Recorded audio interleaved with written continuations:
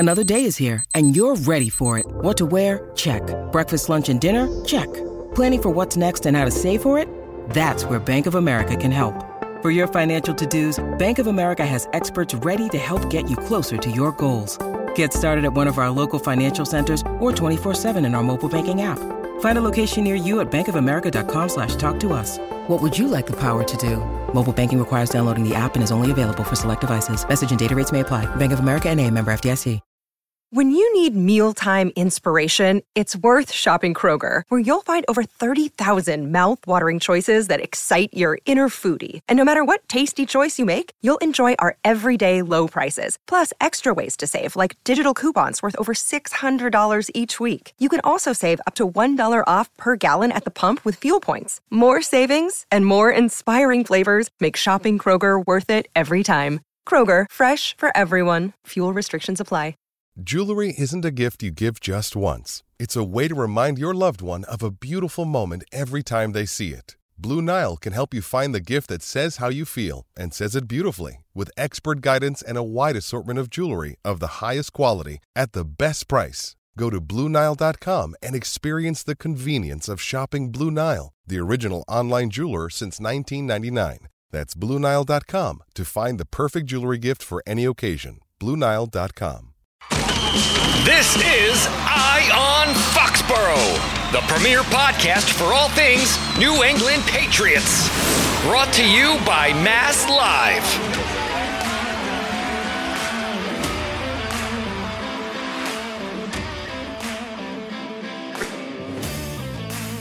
Welcome back to Eye on Foxborough. I'm Chris Mason here with Mark Daniels. We are at Gillette Stadium, where Taylor Swift and John Bon Jovi saw the Patriots fall to the Chiefs 27-17. Mark, what'd you make of this one? Well, it was a game where the biggest cheers of the day came from when Taylor Swift was on the big screen, Chris. So I would say that pretty much sums it up. I'll give the Patriots this. They were competitive for a half against the defending Super Bowl champions, but in the end, as soon as adversity hit, the Patriots crumbled, and that's because I'd say mentally they're a weak team, and that happens when you've lost 10 games. Heading into it, the Patriots are now 3-11. There were some good things that happened, but at the end of the day, the Patriots lose 27-17. No one was surprised that they lost to the Chiefs. I will say this, though. I was surprised with how many red Chiefs jerseys there were inside Gillette Stadium, Chris. Yeah. And this is my 10th season covering the Patriots. I do not remember ever seeing that many away jerseys inside Gillette. It was pretty eye-opening. Yeah, Patrick Mahomes was pretty easily like the number one crowd jersey for this game, which is bizarre. But I mean, I guess that's what happens when you have a perennial contender with a generational quarterback come to town, and they're playing a Patriots team that's totally lost right now. Yeah, what we saw essentially, was the new kings of the NFL, the Chiefs. It's what the Patriots used to be. It's what the Patriots no longer are. And I thought this game served as just sort of another reminder, with all the reporting that's been going on around Bill Belichick. This game served as another reminder that, hey, you know what? The easiest thing for the Patriots to do at the end of this year is probably just reset. I'm talking about new coach, new GM, new quarterback. Watching the Chiefs, I just said to myself, man, the Patriots are so far away from really contending. I don't see how bringing back a soon-to-be 72-year-old head coach who's struggling as a GM makes any sense. And I understand that like reporting's all over the place. And since our last pod, Ann Rappaport has reported that Robert Kraft has not made a final decision and will let these 4 games played out. But I'd say so far these 4 games are not off to these last 4 games are not off to a great start for Bill Belichick. So the most alarming thing to me from this game is that for the first time that I can ever remember, I don't think Bill Belichick was playing to win in the second half. I think he was playing not to get blown out. And that's just such a jarring thing. Where the Patriots had the ball near midfield, 4th and 3 early in the fourth quarter. They're down 17 points and Belichick punts. Again, with like 9 minutes or so left, they have another 4th and this one is a little further back in their own territory, but another 4th and 4, down 17 points, and he punted again. They get the ball back down 2 scores with 4 minutes left. They're at their own goal line, essentially. But this is obviously, you need 2 scores. You got to move the ball, got to get going. They bled 76 seconds off the clock with 2 running plays to get to 3rd and 4. they were huddling after these plays in an obvious 2-minute situation. It's like, what are you guys doing? It seemed like he was just happy to lose 27-17 instead of actually taking a risk, trying to push the envelope, win the game, but risk losing in far worse fashion. And I've just never seen that approach from Bill before. Yeah, for me, it comes down to the fact I think Bill knows he doesn't have the talent to beat a team like the Chiefs, and that's there's two reasons for that, people. I mean, we can talk about injuries because the injuries, even this game, honestly, it keeps happening with the Patriots. They lost Cole Strange to what looked to be a pretty serious leg injury. I would imagine he's out for the year. That's your starting left guard. They were out there starting left tackle Trent Brown. They're already out there leading receiver Kendrick Bourne. They're leading running back Ramondre Stevenson. Their best player Matthew Judon. Their best cornerback Christian Gonzalez. Like that's a lot to lose. But I also be remiss if I said, like, there have been so many issues acquiring talent with this team through the draft, free agency, and trade that, like, the margin for error here was just razor thin this season. Like, you could argue if the Patriots stayed 100% healthy, which never happens in the NFL, that maybe they compete for, like, a playoff or a wild card spot, maybe. But that would also be dependent on their quarterback, Mac Jones, improving, and that didn't happen. It's just like, as I saw this game play out and I saw the coaching decisions that were made, I just said, you know what, this roster isn't good enough. And I think Bill Belichick knows that. But hey, man, it's on you, Bill. You're the GM. I thought it was so weird that he kind of blamed injuries when he was asked about the punt with 9 minutes left, where he said, well, we had 3 starters out. And it's like, okay, what happened to next man up? Like, when have you ever been like, we didn't do this because we had guys that were banged up? That's just not something that happens with Bill. And like, it's just bizarre. I think, and I wonder at the end of the day when, Robert Kraft and Bill Belichick meet, if that's Bill's ultimate strategy. He could just go up and say, hey, look at my defense was super competitive, but we had too many injuries, and it wasn't on me. It wasn't on the roster building. It was on injuries. But I'd also point to the fact, Bill, that, your teams are about to finish under 500 for the third time in 4 years. And at the end of the day, it's probably time for a very hard reset. It's going to be an interesting offseason. And I think we probably mention this every week on the podcast, but for me, it'll just be fascinating to see what happens with Bill Belichick. And the Ann Rappaport report that came out last night, and last night would have been Saturday night for you guys. What I did find interesting was that when Rap Sheet laid out the 3 options for Bill, it was essentially mutual parting of the ways, he comes back, or trade. What he didn't have in there was retire or fire. I thought that was interesting, Chris. And the fact that someone told Ann Rappaport, who I trust, that there's a chance he could be traded sort of opened up my eyes, because I think Bill Belichick has the leverage. He has a year left on his contract, according to Tommy Kern, and he has all the leverage there. He could easily say, no, you're not going to trade me. I just force me to sort of resign here. But I mean, I think in terms of best case scenario for Robert Kraft with Bill Belichick is you trade him for a first round pick, and then you can add another asset. I don't think you're getting a first for him anywhere. Like, I feel like the trade thing is just kind of out there because Mike Florio at Pro Football Talk is obsessed with trading coaches and writes about it all the time, even though it hardly ever happens. I don't think you would get a first for him, but I don't know. I took Ian's report I'm not saying it's untrue, but I think it was damage control from the Kraft camp there after Tom's report got out there, where like, we talked about this on the pod last week. I believe Tom's report. I think that was just like some toothpaste getting out of the tube that wasn't supposed to. And I read Ian's as them trying to do some damage control and, not to have Bill as a very, very obvious lame duck here for the next month. That makes sense. And I also want to point out, Chris, we should talk about the Patriots locker room following this loss. For those who know, we get 45 minutes after every game to go in the locker room. And this year's been hard, as expected. They're 3-11. There's been a lot of losses here. This locker room felt different. I heard a player, as Chris also heard a player swearing in the team's medical room or their training room. Multiple players refused to talk who usually talk to us. I would just say the atmosphere in there, Chris, the vibe felt very, very off. Even for a losing season, that was unlike anything I've really experienced covering the team. Yeah, that was easily the weirdest vibe to any locker room that I've been, where it was almost like after something major happens and everyone's kind of like shell-shocked a little, where you're looking around like, what happened here? Like, what's going on? So super weird locker room. And like, this is their 11th loss of the year. So it's not like a losing locker room is an entirely foreign thing, and they've been much more forthcoming. I don't know. I don't know what the right adjective is, but this was just a totally different one. And I talked with one defensive player who didn't want to be quoted, and essentially said, the feeling was that they had to play perfect to even stand a chance against the Chiefs. And he told me that like players really, really wanted this game. Like they just really wanted to go in here and upset Patrick Mahomes. But like as soon as like adversity hit, the team kind of crumbled. And I was asking about the atmosphere in the locker room. He just told me that's like how difficult it's been on everyone. But essentially, he also admitted like, hey, we knew that if we made any mistakes, we probably weren't going to win. Yeah, and I think the second Bailey threw that interception, you kind of knew the game was over, right? Where it's like the field was so short that Mahomes was definitely going to punch that in, go up 2 scores, and then you have Bailey Zappi trying to like throw his way back into a game. You have obvious passing situations with Chris Jones lining up against Antonio Mafi, and it's not going to go well. And in terms of like a Bill Belichick coach team, I thought one other thing that stuck out to me were the amount of penalties the Patriots had that ultimately hurt them. And I think that goes to the coaching or maybe even the lack thereof, that maybe some of these messages and some of the teachings aren't going through. Starts with the first play of the game. It's like a 49-yard kickoff return or a 46-yard kickoff return by Jalen Reagor, goes to 49, called back due to holding on Brendan Schooler.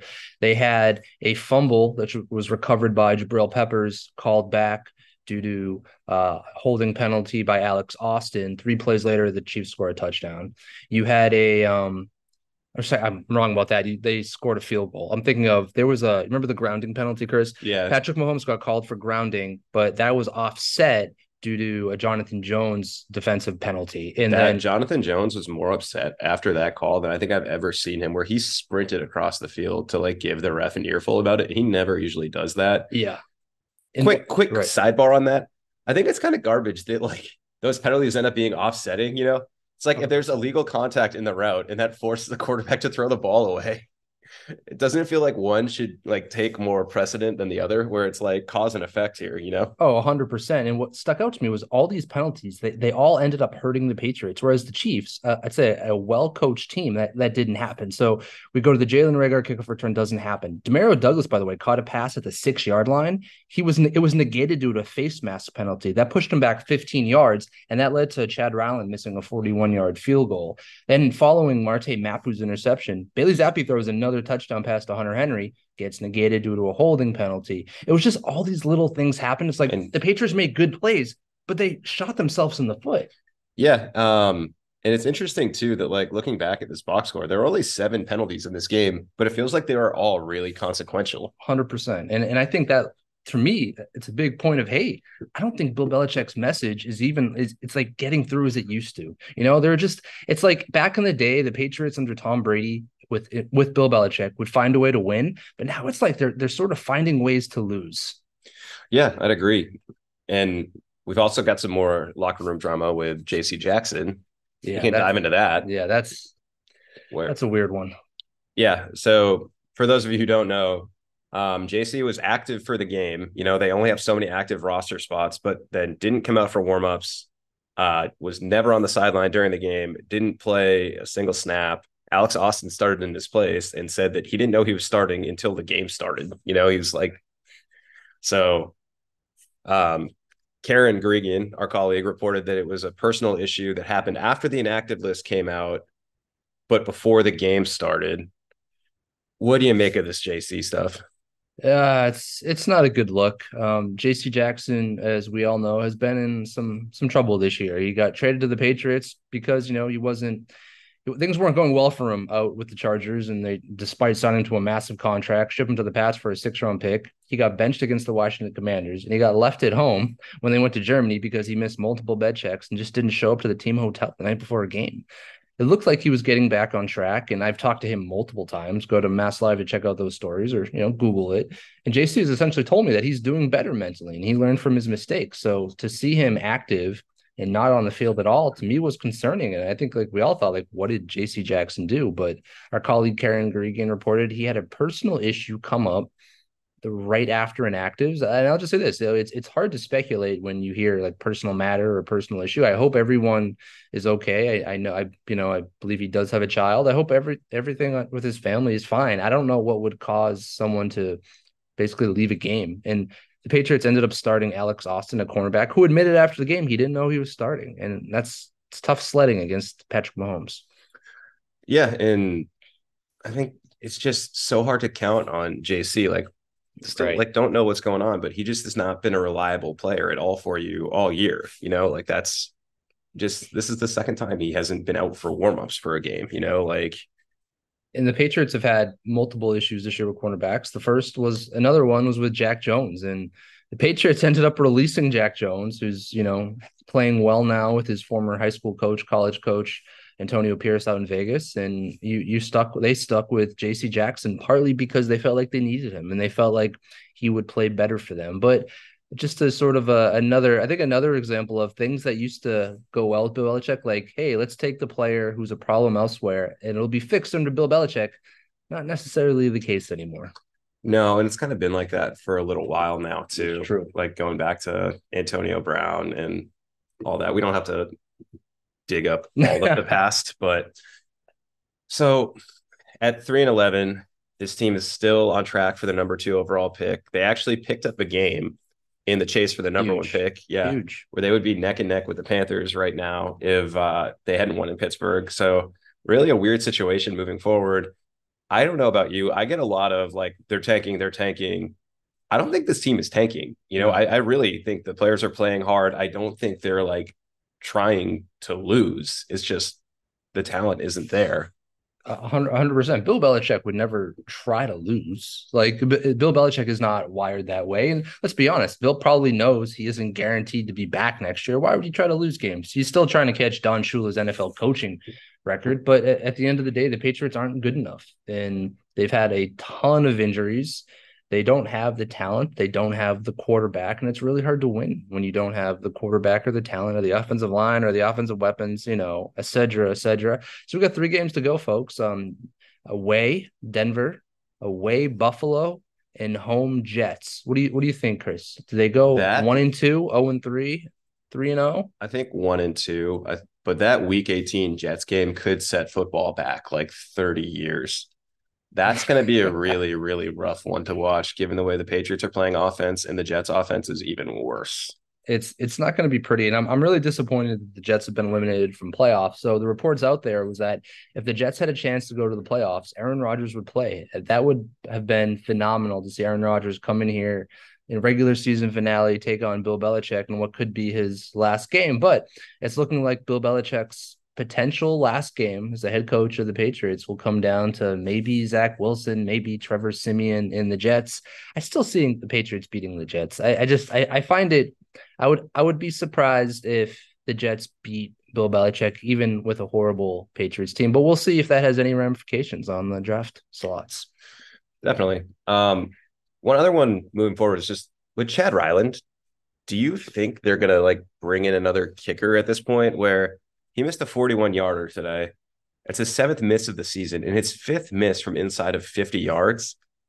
It's not good right now. And, Bill brought Matthew Wright onto the practice squad after the most recent misses and then cut him. But I don't know. Like, what do you do at kicker moving forward? It's a really, really difficult position to be in. You're right. They brought in Matthew Wright and clearly liked what they saw from Chad Ryland. Chad Ryland has a huge leg. I mean, he honestly, I keep saying this to Chris, he's going to kick a 60-yard field goal in Denver. He has that range. The problem is after his first miss, I think his field goal percentage was down to 64%. It might be up slightly to 65 or 66%, but that's bad, guys. That's really bad. And the Patriots, drafted Chad Ryland in the 4th round. He is the highest kicker ever selected in the Bill Belichick era.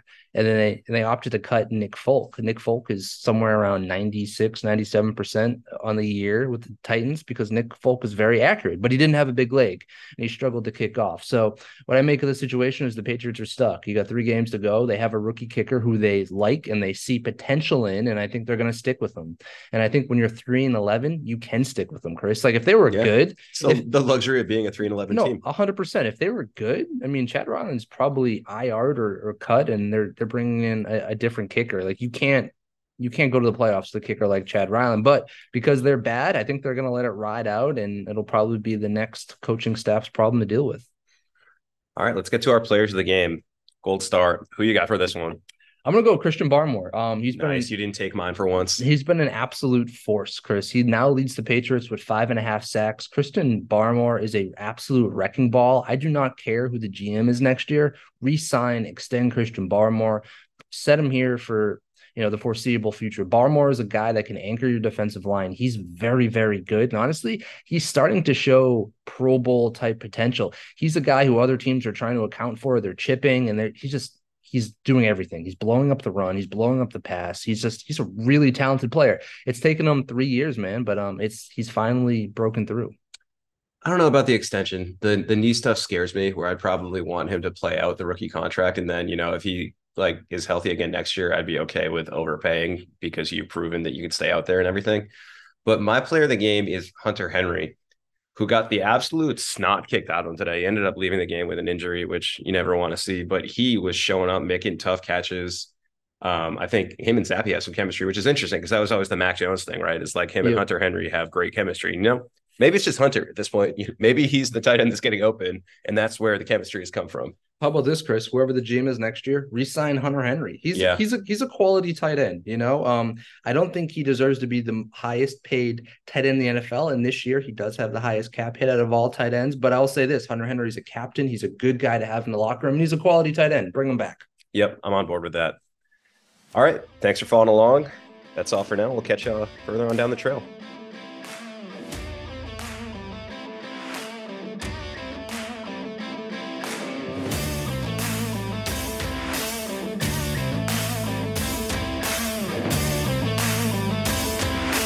This has been Eye on Foxborough, brought to you by Mass Live.